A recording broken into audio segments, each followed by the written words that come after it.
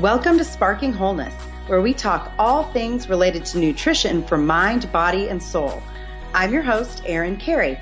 I'm a survivor of bipolar disorder and a self-proclaimed nutrition nerd who loves asking why. As a certified integrative nutrition health coach, my goal is to help people find balance, and I want to help you find ways to spark wholeness in your life. For more information, check out sparkingwholeness.com or on the Instagram handle, Sparking Wholeness. And now, get ready for today's awesome show. Welcome to Sparking Wholeness. I'm Erin Carey, and today I have a very special guest. My special guest for the day is Leslie Bumpus. Am I saying your name right? Yes. Mm-hmm. Okay, Leslie Bumpus. She is a certified functional nutritional therapy practitioner whose passion is helping women thrive and live their most vibrant life. As an expert in functional wellness, Leslie understands we are all bio-individual, and her approach emphasizes that fact. Through her work, she melds the dietary wisdom of traditional cultures with the latest science in integrative medicine to create a custom program designed exclusively for the lifestyle of each of her clients. She believes that building a better, stronger foundation begins from the inside out, and she looks at genetics, food preferences, lifestyle, mindset, and more to help her clients achieve their ideal outcomes. Leslie works with women who have not received results from the traditional healthcare system.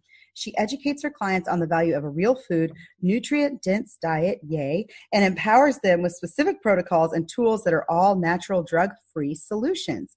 Leslie identifies healing opportunities for her clients via labs, functional evaluations, and clinical assessments. And let me say, before I officially welcome Leslie, man, y'all, she's got a ton of credentials, affiliations, continuing education that include like environmental toxins, methylation, detoxification, some of my favorite things, hair tissue, mineral analysis, all sorts of labs, food sensitivities, GI panels, adrenal panels. I mean, I'm talking, she is doing it all. And it's just, let's just say #goals. And thank you, Leslie, for being on the show. Well, I love learning. And that's part of it too, is that I'm like, oh, another class I can take. Here I go. Yeah, no, I am the same way. And I just get so into it. And it's funny. I think I'm making up for now what I missed out on in science class in high school. I was going through a pretty bad period of depression, and I just had no brain space for science class. And so now in my, late 30s, I'm getting into all of this stuff, and it's fascinating. And so I am just excited to have you on. And real fast, before we dive into all of this, because I'm afraid that we can talk forever, but I do want to mention that I met Leslie through Holistic Moms Network meeting, and she was educating all of the moms on brain health for kids. And I was that girl sitting there in the audience, like, yes, everything she said, it was like, amen, preach, all the praise hands, all of that. And everything she said just resonated so strongly with me based on, one, my own personal experience with kind of healing some of my own issues with nutrition, and trying to heal the gut of my third child and the things that we had to do for him. Like, everything she was saying are things that, I mean, they're backed by tons of research and tons of studies. And I'm excited. So real fast, I'd love to hear, what are some of your top tips for kids and brain health? Before we get into our brain health, because I loved what you shared in that meeting. Yeah. So the brain is made up of fat. Mm-hmm. And I tell people, I should listen. If someone calls you a fathead, take it as a compliment. Yeah. You're over 65% fat. All the cell membranes are made up of phospholipids. So that's fat. And we've got to support those little growing brains with good fats. And unfortunately, it wasn't till I think my son was in second grade at Grace Academy, and Miss Schumacher said, now Thursdays are when we do our math tests. I want the kids to all have eggs for breakfast because they need protein. And I kind of went, oh, I was the mom that, had the skim milk and the bran cereal and a glass of orange juice and their vitamins. I guess we thought of scrambled eggs and things like a weekend food, but that was like the first click in my head that children need brain supporting foods. And so eggs are rich in choline, which is the amino acid that grows your brain. My pregnancy and fertility clients, I have to get as much choline into them as I can. Other generational cultures, like I would say in the 50s and 60s, you didn't leave the house without a tablespoon of cod liver oil. Yep. Every kid had to do this and, take some cod liver oil. Again, it's an omega-3. It has DHA and EPA, which the DHA feeds the brain. Mm-hmm. So if we can get cod liver oil, fish, eggs, anything that is supportive of those quality fats, coconut, avocado, extra virgin olive oil. I was on a tour of the Holy Land with a Turkish woman who said that at their home, mom gave them a tablespoon of olive oil every morning. Oh, wow. So it's kind of another idea of, we've got to oil the machinery, oil the brain. So that's kind of the top for me. And I love Dr. Sears. He's one of America's renowned pediatricians. I think he has 5 kids that are all pediatricians also, but he said, name the food after your kid's favorite thing, which was another way. Because then you're looking at Leslie, and Leslie says, but Leslie, I can't get my kids to eat eggs, or I can't get them to take, call it soccer eggs, ballet eggs, Super Hulk eggs, whatever motivates the kid.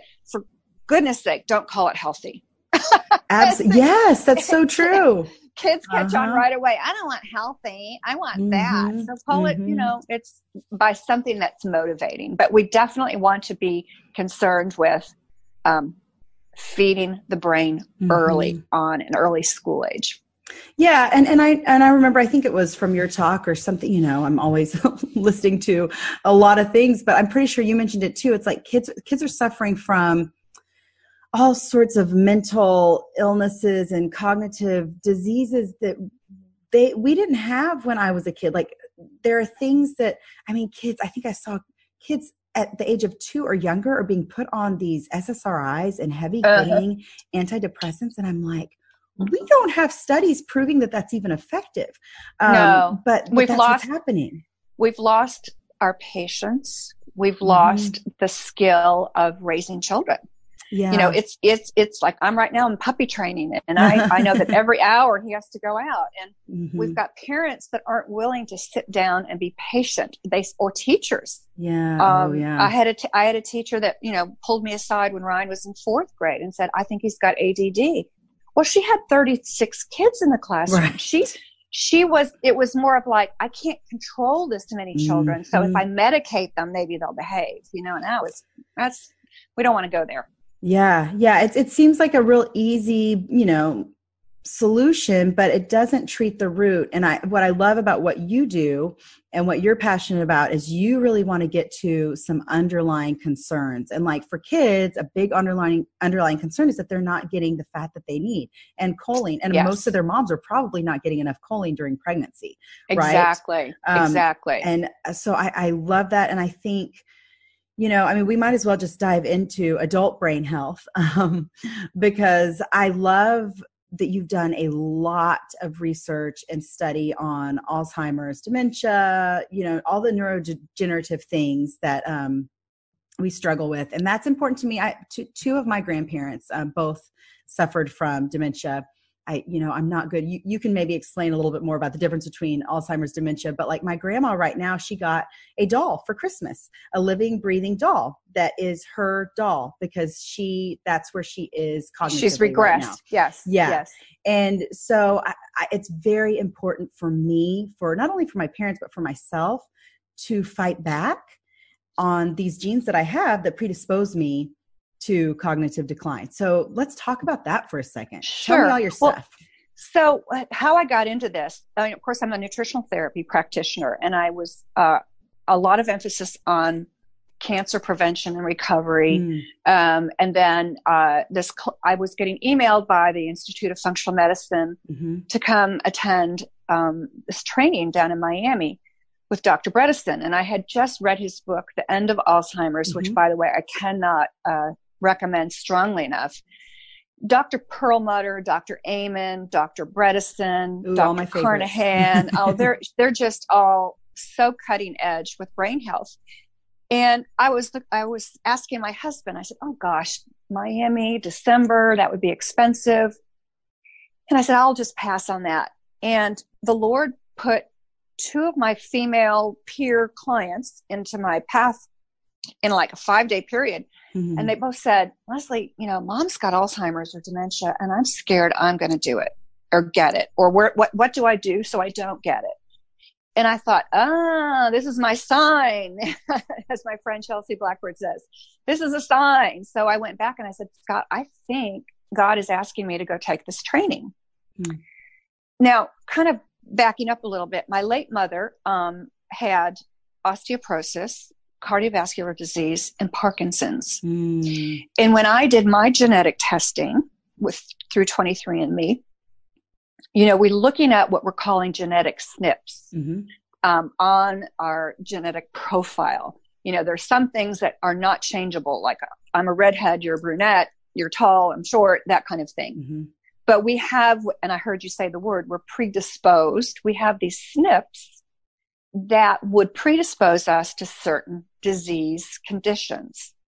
Now, what we know through epigenetics, which mm-hmm. is the studying of our genes, is that the genes are the gun, but the environment and the food and the toxins pull the trigger, mm-hmm. that we don't have to turn on those genes.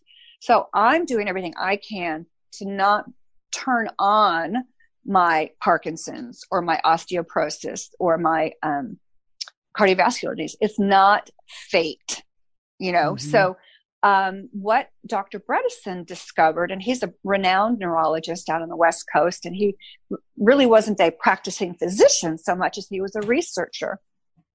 And Big Pharma has, comes out with all these drugs that mm-hmm. none of them have been able to either cure or prevent or the regression of Alzheimer's. Mm-hmm. So dementia is the big umbrella. Under the umbrella of dementia is Alzheimer's, Parkinson's, Lewy body, ALS, and just then there's some sort of other like premature dementia, the toxic dementia. Mm-hmm. And he was concerned that it's hard to study brains because you really couldn't diagnose somebody with Alzheimer's until they died. Right. And then you looked at their brain. And Big Pharma has been concentrating on the idea that we've got this amyloid plaque concentration in our brain and that would be causing Alzheimer's. And Dr. Bredesen coined the phrase, there are 36 holes in the roof. Hmm. So if your ceiling has 36 holes in it and the rain is coming in and your house is filling with water, it doesn't do you any good to just plug one hole or two holes. Mm-hmm. And what he's discovered is that blood sugar levels, glucose levels, insulin levels, hormones, amalgams in your mouth, how many vaccines you've had, how many times you've been under anesthesia, mold exposure, Lyme disease, vaccination adjuvants, the stuff they're putting in that. So all of those have a role in pushing you into Alzheimer's or dementia. And what he's also discovered is that it starts when we're in our 30s.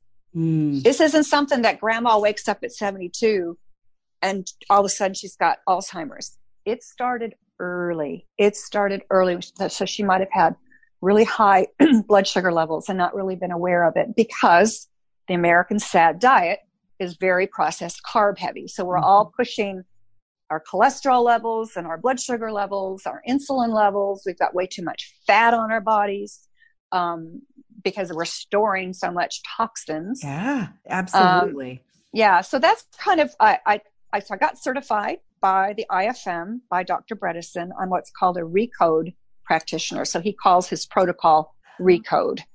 And we do brain scans and brain quizzes and game. They just say, play Sudoku. Well, that's not going to help you.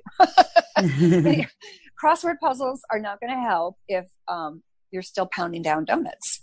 You know what? And I'm so glad you said that. That's such a good point because that has been what we've heard for years and years. And I remember even hearing that about both my grandparents who suffered. It was, all they did was watch TV. They didn't move their bodies. They didn't. And okay, that's part of it, but that's not the full picture. I know for a fact my grandma was addicted to Diet Pepsi. And there are the artificial sweeteners, and what that does to the brain, or what that does to the blood sugar, right? Like it tricks. I don't know the exact, but I know that it's not good. And I know her diet was filled with processed, and she cooked with Crisco, and like many of that generation did. But I just think that when we simplify it as, oh, well, you just, move more, or play crossword puzzles, like you said, that's not the full picture. What you're telling me, what you're sharing, is that there is a lot more to the picture to uncover. And there are people that are leading the way in this. And you're one of those people. You can test for a lot of these things, right? There are a lot of tests that you can do to. Now, how much of a factor does, you said blood sugar. So let's talk about that.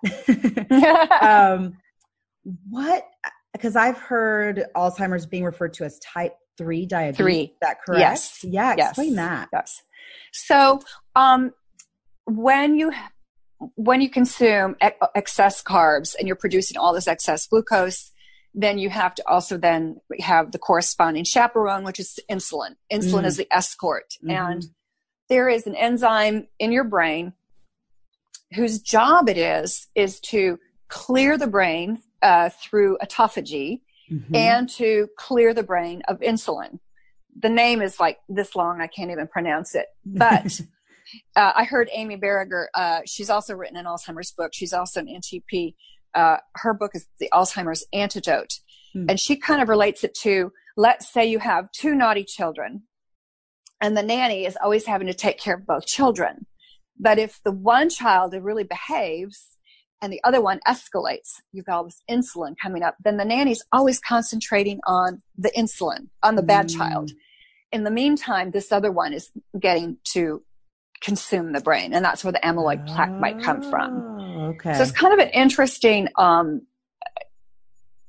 course, excessive glucose will cause inflammation, oxidation. It can drive all kinds of pathways that will just really interfere with your hormones. Dr. Bredesen discovered that, again, with women that postmenopausal, so many of them didn't want to go on hormone replacement therapy. Oh, I'm fine. Or I read that, if you take hormones, you're going to have a heart attack. Well, he discovered that all the women that had Alzheimer's and dementia had zero hormones left operating in their system. Oh, wow. And 65% of everyone with Alzheimer's is female. Yeah. So it's like, why are we predisposed? Well, could be that our hormones are brain protective. Oh, that is super interesting. I just did a wellness retreat in the fall. It was a 1-day retreat, and I had my personal physician, Dr. Connie Cassad, speak on hormones. And she's a functional medicine practitioner, and she's a hormone expert. And she said, estrogen is brain protective. It's breast protective. So we don't want to go out into our postmenopausal years and just say, oh, I don't need hormones anymore. Oh, I had a hysterectomy. I don't need hormones anymore. Wrong, sister. That is so good to know. So when a client comes to me, even if they're in their 30s or their 40s, I run a full blood panel because I want to see their inflammatory markers. I want to see their CBC. I want to see their lipids, and I want to see their glucose. Because as the ship is going slowly this way, but if it's veering off track just a little bit, it won't be till you hit 70 that all of a sudden you realize, whoa, I'm way off track with my health. So we want to monitor these markers now. We want to know that you've got good gut bacteria. One of the premier symptoms that all the research is coming out now says that Parkinson's is a gut thing. Ooh, really? Overgrowth of bad bacteria. Well, my mother was constipated since the age of 15. She would never eat anything green. She was a sugarholic. Yeah. So, it made her life miserable. And now I'm getting the whole gut brain connection through the vagus nerve and the bacteria that we have that really communicates to our brain. When you've got an overgrowth of the bad bacteria or fungus or yeast or parasites, really messes with your brain. Mold. Today, mold toxicity is becoming a horrific implication in poor health. We just had some good friends have their apartment complex condemned for black mold. Wow. And they couldn't figure out why they both have had respiratory issues and brain fog and, all kinds of funky symptoms. And it's going to go back to mold. Well, we're building our buildings and our homes very airtight. And we have these flash floods, people in Houston, New Orleans, when they got tornadoes and hurricanes. We just had our roof replaced a couple years ago. Yeah. Stuff like that. One of the other things that I work with clients is I have them get a mold kit on Amazon called ERMI and try to see your ERMI score. How do you spell that? It's ERMI. It's kind of an acronym. And Dr. Richard Shoemaker is also considered the mold expert. But Bredesen and Perlmutter both emphasize getting your house clean and understanding that there's no mold. The most toxic item in your household for brain health are dryer sheets. Oh, yeah. That's so, isn't that funny? But here's the problem with that. They smell good, right? And everybody wants to smell good, and everybody wants their clothes to smell good. And this is something I've had to train my husband on, makes him sound like a dog. But really, like, I'm telling him, like, we don't have to have clean smelling clothes because that fragrance could mean toxins. And our, like I mentioned earlier, our youngest really struggled with some respiratory issues when he was born. And I did a whole overhaul of all of our cleaning supplies and laundry detergents and things. Yeah. And yes, the dryer sheets, they're a big problem. So for somebody who is hearing this and going, oh my gosh, I didn't know that. What's an alternative? What do you use for an alternative to dryer sheets? I use wool dryer balls. Yeah, that's what we use too. I'll use a little bit of lavender oil, sometimes and scent them. There's also another company out there called My Green Fills. Okay. Like My Green Fills. They sell a very clean laundry detergent send you the bottle once and then they just send you recyclable refills. Oh, nice. But they have a sweet program with underserved women, and I think they're in Africa, that they hand make these little cotton angels. They hand stitch them and fill them with lavender bags. Oh, how fun. And so once you get one of these little angels or two of these angels, they'll send you the refill of lavender sachet. So there are ways to get around. But the word fragrance in America is not regulated. Anybody can slap on the word lavender fragrance or fragrance or smells like vanilla. The word fragrance could hide as many as a couple hundred ingredients. Right. Just like the natural flavors in our food. Yes, when we see that, same thing. Yes. It's very ambiguous. It's very interesting. And for that reason, I love the Environmental Working Group, the EWG.org. So again, when a client says, well, Leslie, I love my Neutrogena sunscreen or whatever, or XYZ skincare product. I said, well, let's go to EWG.org. Let's put that in. And maybe the product comes out with an overall score of 3 or 4, which is not, is moderate, is not offensive. But when you do the drop down and see the actual list of ingredients, there's a lot of 8, 9s, and 7s in there, and they're usually respiratory, carcinogenic, neurotoxicity. Or reproductive, that's on there. And there's so many people that are struggling with fertility and all those. And it's like, gosh, how much of it is our bodies are not, our hormones can't do what they need to do because of this overload of toxins. So you mentioned in our pre-little chat about MTHFR. Do you know that you are MTHFR positive? Yes, I am heterozygous for the C677T, I guess is what it is. Yes, and so is my mom, so is my sister. I do not have COMT, which I know that one, if people aren't familiar with that one, that has to do with like the neurotransmitters, how they're processed, and that for women can really impact like PMS and things like that, right? So what's estrogen. Interesting, exactly. Okay. And what's interesting about the MTHFR SNP is that we know from research and science that about 60% of the female population carries that. And it does predispose you to anxiety, depression, mental illness, and miscarriage. Yes.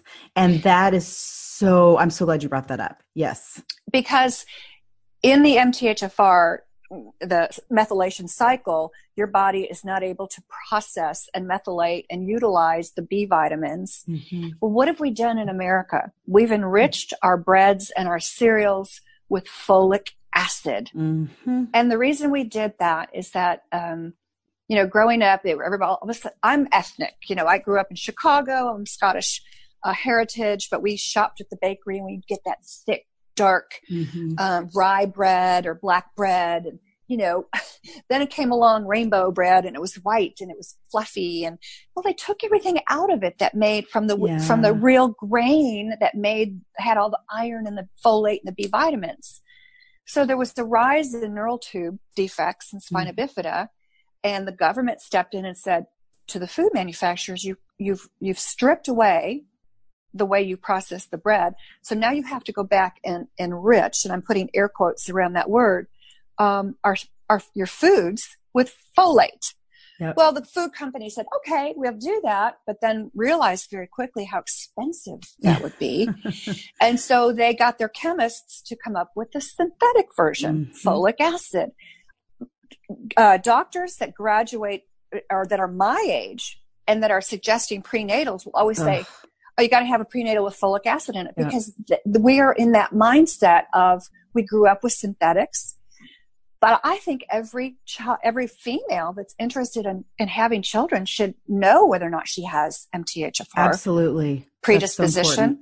It's so important because, pregnancy can bring on depression anyway, postpartum depression. Mm-hmm. You don't want that to escalate. So, we kind of went off the brain there, but down that MTHFR. No, it's still all connected to that. Cause the other thing is if you have MTHFR, you might not be, you can't absorb those vitamins as well. And, and again, the folic acid, it's so funny that, real fast side note about gluten. I did the food sensitivity stuff. I don't have a quote sensitivity to gluten. I don't have bloating. I don't have digestive issues, blah, blah, blah. But I don't want folic acid because my body can't convert it. And who knows what happens. I've heard various things about what happens to the folic acid when it's not converted properly. Does it lead to cancer? Does it lead, there are all these ideas. But going off of that, we also don't detox well, a lot of us, when we have that mutation. Yes. And two other mutations that I recently have been digging into, GST, it's a glutathione one. My body doesn't produce glutathione well. What does Tylenol do? It wipes out the glutathione. So I do not do Tylenol anymore. And the other one is SOD, S-O-D. It stands for something dioxide. I cannot remember or dismutase, something superoxide dismutase, I think. Right. I have a double dose of that one. And that's an antioxidant that we're supposed to produce internally. And if we don't, that leads to the toxic overload, which leads to oxidative stress, which leads to all of these things that we're talking about. Right. And so it is important for us to know these things, not to be like, oh no, you're going to get Alzheimer's, or, oh no, you're going to suffer from mental illness. My sister has pretty much the same stuff I have. She's never suffered from mental illness. She has always been a very, she's one of those people, she trusts her body when it comes to food. When she feels like she needs to eat vegetables, she eats vegetables. When she feels like, a piece of pizza will do her in and send her into a brain foggy crash, she's not going to have it. She's really good at knowing what works for her body and what doesn't. And I was never that way. Part of it could have been the antibiotics that I was on as a kid that disrupted my gut bacteria. It could have been the steroids that disrupt. There are a lot of other reasons. Maybe it was the SSRIs I was put on from a very young age. Who knows? But and we don't have eat that ability. We don't eat mindfully anymore. Right. The reason that an 8th grade boy can literally swallow a Big Mac is because we don't chew, and they've made food so soft. That's another thing. Yeah. Mm-hmm. But I wanted to go back to what you were talking about. You started to talk about your sister, and okay, here we go. Brain fog moment. Yeah. I have all these things. She has the same, but she doesn't struggle. Oh, yes. So, turns out we do know that there is a genetic SNP, the APOE4, that if you can have a 2-4, a 3-4, or a 4-4, which means you've received 2 sets from. And most people with Alzheimer's I back up.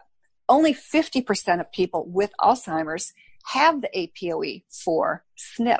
Oh. So, and 50% of people with Alzheimer's got it maybe for other reasons, and the other reasons being those other holes in the ceiling.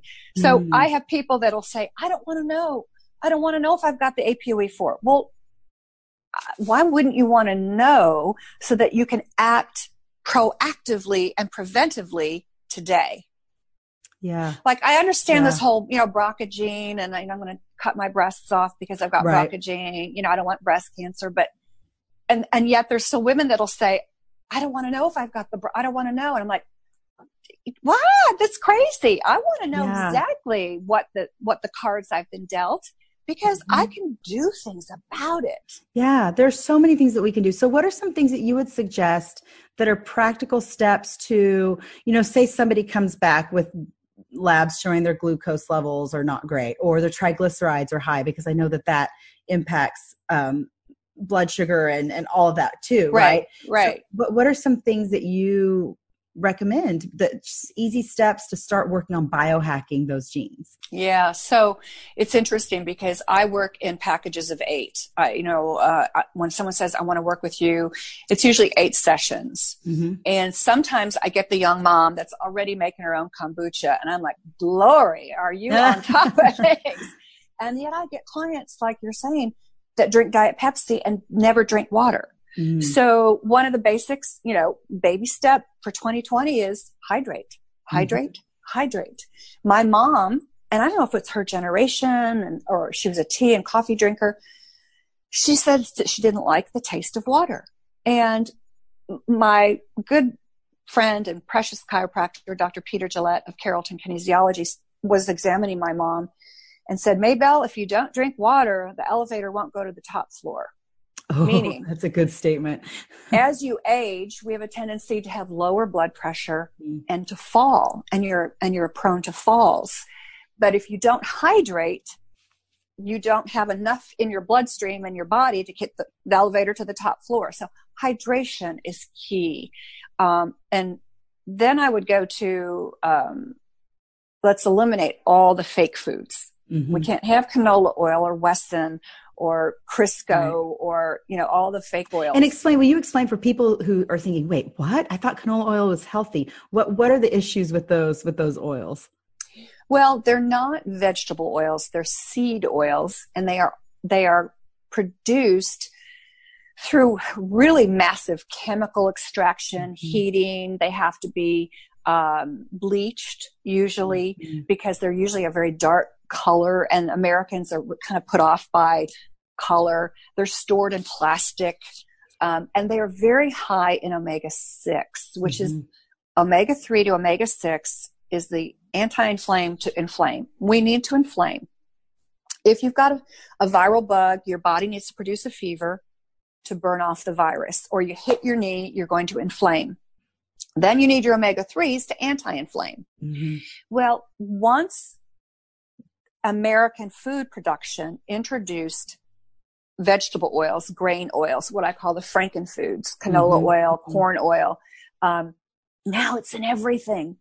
Oh yeah. And and instead of eating a ratio of 3 to 6, maybe like 1 to 1 or 1 to 2, we're eating in a ratio of omega-3s of 1 to omega-6 of like 50 or 60.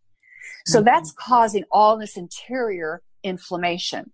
Now, in you, it could be inflammation because it becomes a skin problem. On others, the inflammation can be a joint problem. With some, it could be a cardiovascular inflammation issue.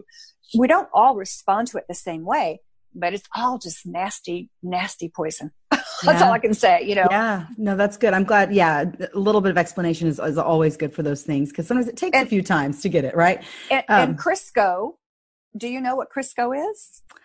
Oh, I listened to something about it where it was talking about, it started out as, it was used in the war, right? And some war to grease machinery, or no, that's canola. That's canola. Okay, so Crisco, which is oil from Canada, canola. Okay. Crisco is cottonseed oil. Okay.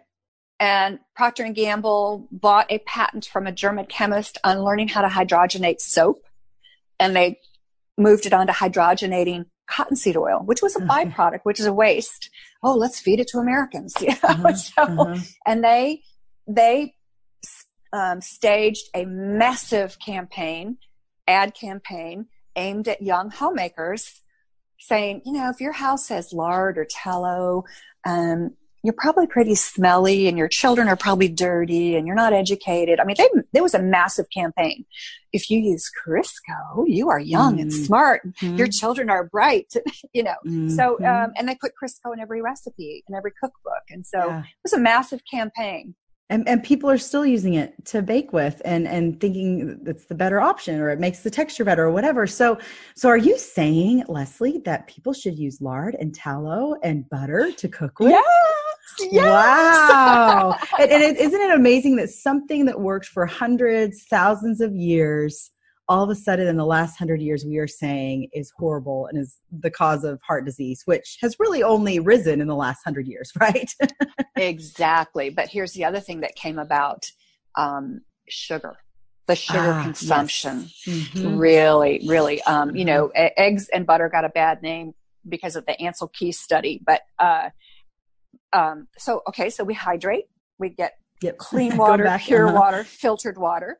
I do a sleep analysis. In other words, how is your sleep hygiene? Mm-hmm. If you are not sleeping well, your brain doesn't get to do that autophagy, which is a brain cleanse. Yeah. You're not sleeping well, then your body doesn't get to go into parasympathetic mode and detoxify. Mm-hmm. Parasympathetic is where we rest and digest and repair. I do, again, with the oils, but then I try to educate the consumer on the benefits of a quality grass-fed butter. Yes. God gave us cows. I know we love cows, but they're meant to eat grass from May to September. The milk we draw off of those cows that we turn, and I don't want to drink milk. I'm not asking anybody to drink milk. That's another thing. Get off the milk. But that milk, once it's fermented and turned into butter or cheese or yogurt, is loaded with vitamins A, D, E, and K. We only get those vitamins from butter from cows that have been eating grass. And those vitamins are so important for both gut health and brain health and bone health and bone health. Okay. So that's why, we're so fortunate to be in the Dallas-Fort Worth area where we've got so many fabulous grocery stores, because now you can see grass-fed milk, grass-fed butter, pastured grass-fed items. I'm a big proponent of grass-fed beef, grass-fed lamb, organic chickens we can get at farmers market. I'm a big believer in organ meats. That is something I have not gone that direction yet. I am dying to try some liver because I know that my body, my brain would thank me for it, but I haven't headed down that path yet. You can get desiccated liver capsules from grass-fed beef if you need to uptake that way. But you can, pate, chicken liver. I make my own chicken liver pate. I get the organic livers from one of the farmers. I went to a farmer's market in McKinney, I think it was, and I got some. You can slip it into meatloaf that way. You can. Diane Sanfilippo, with her Practical Paleo book, has a superfood meatloaf. And it's beef and all these other, but she slips in chicken livers. You grind it up and cook it and add all the great flavors. You don't know you're eating it. Your kids will never know they're eating it. Yeah. But organ, when a lion takes down an antelope in the savannah of Africa, it doesn't eat the thigh. Right. It doesn't eat the breast. It goes straight for the liver, because the liver is nutrient dense. It goes straight for the kidneys and then the brain. It doesn't, and so here we are eating chicken breasts and thighs that are really very low in protein. And they're not that good. I mean, chicken breasts now, when we have and we have them very rarely, because I'm so hooked on grass-fed beef right now. But when I do have it, it's like, it's dry. It's flavor. You have to put on a lot of seasonings. I mean, that's why people fry their chicken, because that's the only way to make it flavorful, right? If you get an organic chicken, you roast it with the skin on, the skin, the cartilage, the bones, and then I make bone broth. So hydrate, good oils, good butters, gut health. I get my clients on a great probiotic, depending on what their body needs. We want to be moving our bowels, good sleep hygiene, and movement. Perlmutter's so darling. He says there is one piece of equipment that won't cost you very much, but it will guarantee to improve your brain cognition. And everyone's like, what? Running shoes. Yeah. He says, go out and get a pair of running shoes and walk, move, dance. That will support healthy brain activity. Mm-hmm. Detoxify your home, as we talked about. Get rid of the dryer sheets, get rid of the pesticides. I love Branch Basics, the gals from Austin and Houston that created that company. Their story is remarkable. So that's what I use as my cleaning products. My skincare products, of course, I use Beauty Counter, have for about 4 years now. I'm still a little laundry detergent. I use 7th generation right now just because I get the best results. I know that Branch Basics makes the laundry. Several companies are making clean. And it's because we're speaking up as consumers. Absolutely. It's because we're getting information and we know, and we can be advocates and support those kinds of companies. Hormones, I have all my female and male. I don't have as many male clients. I actually have a couple of wives of men with Alzheimer's, and but we get our hormones tested, and I make a suggestion if you're just flatlined with any of your hormones. I say, let's get this corrected. Check the mouth, check the dental situation, because the mercury in your mouth, if you've got a lot of amalgams, can settle in your body. Lead will settle in your bones. And then, it's so controversial, but I haven't had a flu shot in 20 years. Yeah. I don't want the metals, the mercury, the thimerosal, the aluminum, because it passes the blood-brain barrier. Yeah. That's where and the effectiveness really doesn't outweigh the risks for me. And my kids, both my boys had the flu over Christmas, and we treated it with, we did garlic eardrops for the one that got an ear infection. We did homeopathy. We did elderberry syrup. We took our vitamin D, and they were fine. My oldest son, he's 6, he was playing basketball day 5, and it is controversial. But as of right now, and I know in our state, we still have a choice. And we still get to choose. We still get to choose what medical decisions are made for our children. And my kids' immune systems work really great right now, and they can fight back these childhood illnesses and viruses pretty well. I remember when I was a kid, gosh, I got scarlet fever, I got walking pneumonia, and I was an asthmatic kid. I had a lot of my issues are rooted in poor gut health starting out, and who knows what else, lots of allergies, all of that. But yeah, and I got a lot of things, and it's okay to have viruses here and there. And, sure, there are complications in some people, but if we're doing all of those things that you're mentioning, our bodies are going to be stronger and are going to be able to fight back the way that we were designed to. So sure. And, I tell people it's not the flu season. It's not the cold season. It's Halloween, Thanksgiving, Christmas, and Valentine's. It's the sugar season. Yeah. Stress and sugar. And consumption of sugar will suppress your immune system by for 2 hours or 4 hours. Yeah. And so letting your kid, suffer through with a little bit of a head cold, a little bit of a fever, is teaching the body how to fight back strongly. So we use lukewarm baths and peppermint oil on the back to bring down fevers. And like you said, garlic oil or garlic soup, or there's just so many wonderful things out there that and we're impatient. It's like, oh no, my kid can't be sick because I have to be at work tomorrow. Well, you know what? Yeah. Stay home. Let the kid ride it out. And that's another thing for all of us, I think, too. I was thinking about lately, because I've got a little cough that came on, and I was going to go work out yesterday. And I thought, no, I'm going to do yoga, and I'm going to sit and breathe. Because when mammals get sick or get injured or, whatever, they know to go hide in a corner and rest till they get better. And not saying that we're we are considered mammals, right? And not saying that we're animals. We are definitely more complex in a lot of ways, but we don't know how to stop. We don't know how to slow down. Exactly. And we've got to be better at listening to our bodies. And if I feel something coming on and I'm pushing, that could be more detrimental to my health in the long term. And you're staying in sympathetic mode, which is fight or flight, Yeah. stress or stew. Parasympathetic, remember, is rest, digest, and repair. Mm-hmm. And the other thing for mental health, for brain cognition, for with a dementia type situation, we do move into sort of a ketogenic, and this might be a whole other conversation, a ketogenic type diet, and we employ intermittent fasting.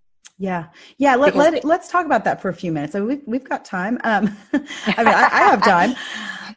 But yeah, I want to hear about that because there's a lot of misconceptions about keto, and it's just a diet that people are using it for a diet, but there are some therapeutic health benefits to it. So why don't you explain that? It was popular in the 40s, 50s kind of time frame because it was the one diet that could reduce seizures in epileptic children and adults. So somehow the doctors and researchers made this correlation. Again, remember, the brain is fat.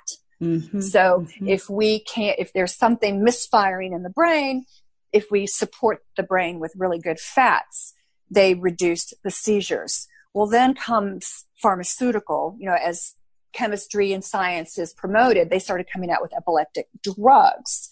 So the ketogenic diet sort of fell out of mainstream therapy. And it has resurfaced. It resurfaced, I think, primarily in the cancer prevention recovery arena, because cancer cells love glucose and have more receptors for glucose. And of course, if you've got cancer and you're undergoing chemotherapy and you're losing weight and you're going through cachexia, the doctors are like, no, eat cheeseburgers and milkshakes, just keep eating. Well, they're eating sugar. You're feeding the cancer. So ketogenic is very appropriate if you really dig deep and listen to The Truth About Cancer. There was 3 different annual series on that, and all the top researchers, Dr. Nasha Winters. I mean, there's so many of them. They're fabulous about cancer. Is you want to get away from the glucose and switch to a ketogenic lifestyle. Now, for just losing weight, with women, it's a little trickier because of our hormones. We have wonky hormones, and that has to do with it. And sometimes, based on our age, if you're still cycling, if you still have, you're at home with children and you have stress, you don't want to push your adrenals, we still need carbs, but we need the right carbs. And that's the big catch. When I say carbs, the first thing that comes to mind usually is a donut or pizza or pasta. But vegetables are carbs. Yeah. But our bodies utilize them in totally different ways. So ketogenic is very appropriate also for brain health. Again, if we're thinking Alzheimer's is type 3 diabetes, then let's reduce our carb intake, get our glucose levels down and normalized. And we do that through a ketogenic, and Dr. Bredesen calls it keto flex. I like that. Keto flex. So he's not hardcore. In other words, you're just not pounding down butter all day long. Right. Yeah. But it's basically a reduction of processed carbs, and really elimination of some grains, legumes. We stay with the green leafy cruciferous vegetables, sustainable quality meats. Fish at least twice a week. And if you could eat sardines, it's the perfect food. I've got to get on the sardine train. Yeah. I need to start. I grew up eating sardines on saltine crackers, so I don't do the crackers anymore, but I'll make a sardine salad. Like you make a tuna salad.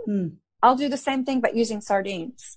Real high in omega-3s, real high in DHA, a lot of calcium because of the little flexible bones that you don't really taste or taste. And then we employ the intermittent fasting. So we want for you to eat your dinner and then at least 3 to 4 hours before you go to bed. Okay. So your body has had a chance to really go through digestion. Now you're into rest. That kicks on autophagy. Yep. And autophagy means self-eating. So your brain is cleansing all the debris then you wake up and you can have a hot tea or a coffee. That's not going to break your fast. Water. And then maybe not eat until 10, 11, 12. It depends on if you're wanting to do a, 14-6, all these different ratios. I have found in the last 2 years of intermittent fasting that I'm just not hungry till 10:30 or 11. Yeah. Yeah. And I make that my big meal, usually, like what Mark Sisson says is big ass salad. Excuse me, I said that word on. But my salad has at least 9 to 12 vegetables in it. Yeah. And a protein and a fat. So I've got chicken in there, or flank steak in there, or salmon in there. I've got avocado in there. I've covered it in olive oil. I've got radishes, celery, cucumbers, leftover Brussels sprouts, arugula, cabbage. Let's just get it all in. And the phytonutrients that we get from the vegetable world are just so valuable. Yeah. Yeah. No, and that's good. And I think, that's a good, simple way for your first meal of the day. Doesn't have to be a Pop-Tart. It doesn't have to be oatmeal. It can be last night's dinner, on repeat. And that's so hard for people to understand, but I feel so much better when I start my day with fat and a protein. And if I do have a grain, if I do have something that's carb heavy, I like it at night because it makes me sleepy. so I'd rather have it later. We've discovered that if you start the day with a fat or a protein, then you are becoming a fat burner, not a sugar burner, and you have sustained energy. Adding the carbs in later in the afternoon is a smart way to employ those carbs. Quick story. My daughter, when she graduated from college, moved to Chicago. She was able to walk to work, and she went by Starbucks every day. And she was getting her skinny latte with a muffin. Yeah. And she put on about 5 to 15 pounds, even though she was walking. And I said, please get a whole milk latte, full fat. Yeah. And a hard-boiled egg or a cup of yogurt, pounds dropped like that. So interesting. And it's like, I think so much of the time, and I guess we're going to have to finish up, but I think one thing to note is that I don't like promoting weight loss just for the sake of weight loss. But exactly. I like seeing weight gain as a symptom that something's out of balance. And when you get your body back in balance like that, and when you're eating things that really do fuel you and are firing you up and giving you the nutrients you need and helping you to have sustained brain health and blah, blah, blah, all of those things that we've been talking about, weight loss can be a side effect. And so I love your approach. I love everything that you're sharing. And I could go on, and I have so many more questions. We could probably talk all day. This could be like, this could go on forever. But I will ask you one last question. If you could give one piece of advice to spark someone towards wholeness, what would it be? Because I know you've got a lot, and I'm springing this on you. I didn't give you a heads up on this question because you have so much knowledge. But what would be the one thing? Love yourself. Just love yourself. My rock and my anchor is the Lord Jesus Christ. So the Bible is given to us as a manual for life. Get in the Word. Be more mindful. I even teach my clients how to drink water mindfully, how to eat mindfully, how to chew mindfully. Yeah. So it's kind of, you sort of have to be your own advocate and analyze how you do things. Then I think, and then take a baby step. If all we're doing is adding water, drink water consistently, and then next month you can try liver or Brussels sprouts or something. Yeah. I like that. And little small things to try. And that's been so true for my health journey as well, is it started with little tiny things. And now let me also say is that your body is always in survival mode. It always wants to protect you. So if you're ingesting, Captain Crunch or anything, all those colors and all that food that has all the artificial stuff in it, your body goes, oh, what do I do with that? Oh, I'm going to put it in a pocket of fat to protect her. I'm going to store it. It's stored. All that stuff gets stored. So when the body is ready to release and it trusts you, you're giving it good food, good nutrients, good sleep. Maybe we're doing some saunas. then the body says, oh, she's got me. She's got my back. I can release. That's so good. Yeah. And all of a sudden, so that's why rapid weight loss isn't great, because you feel bad. You're giving up all that. So I think you're right. I don't take on clients for weight loss. I take on clients for wholeness and health. Yeah, I love it. I love that. And that's why you are like what I want to be when I grow up. So I like everything. You have so much knowledge and so much wisdom, and I appreciate everything that you've shared. Yeah. And how can people reach you? What's your website? How can they find out more about you or hit you up for a consultation? It's www.redeemingwellness.com, as in redeem, get back. And Jesus redeemed us. Redeemingwellness.com. I'm Leslie at redeemingwellness.com. And I also run an online program now called Feast to Fast, which is a faith-based metabolic reset, 4 weeks long, that teaches you how to go from being a fat burner, from a sugar burner to a fat burner. Oh, I love it. Metabolic flexibility with intermittent fasting. And our next round will be starting over Lent. But you can find that. Awesome. Yeah, you can find that on my website too. But and I'm in the Bluffview area. I have a home office, and I always offer a complimentary consultation, 30-minute. Awesome. If you want to meet me in my home or meet me at a tea shop or somewhere, we can talk, or on the phone. All right. Well, thank you, Leslie, so much. I appreciate everything that you shared. Thank you for joining us today. Erin, this has been a ball. We're going to have to do it again. Definitely.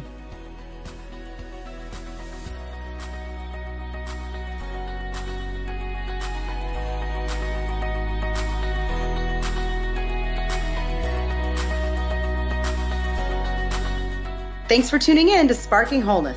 For more on all things related to nutrition for mind, body, and soul, check out my website, sparkingwholeness.com. Don't forget to be kind and subscribe to this show wherever you listen to podcasts. And to be really kind, you can leave a nice review. I like those.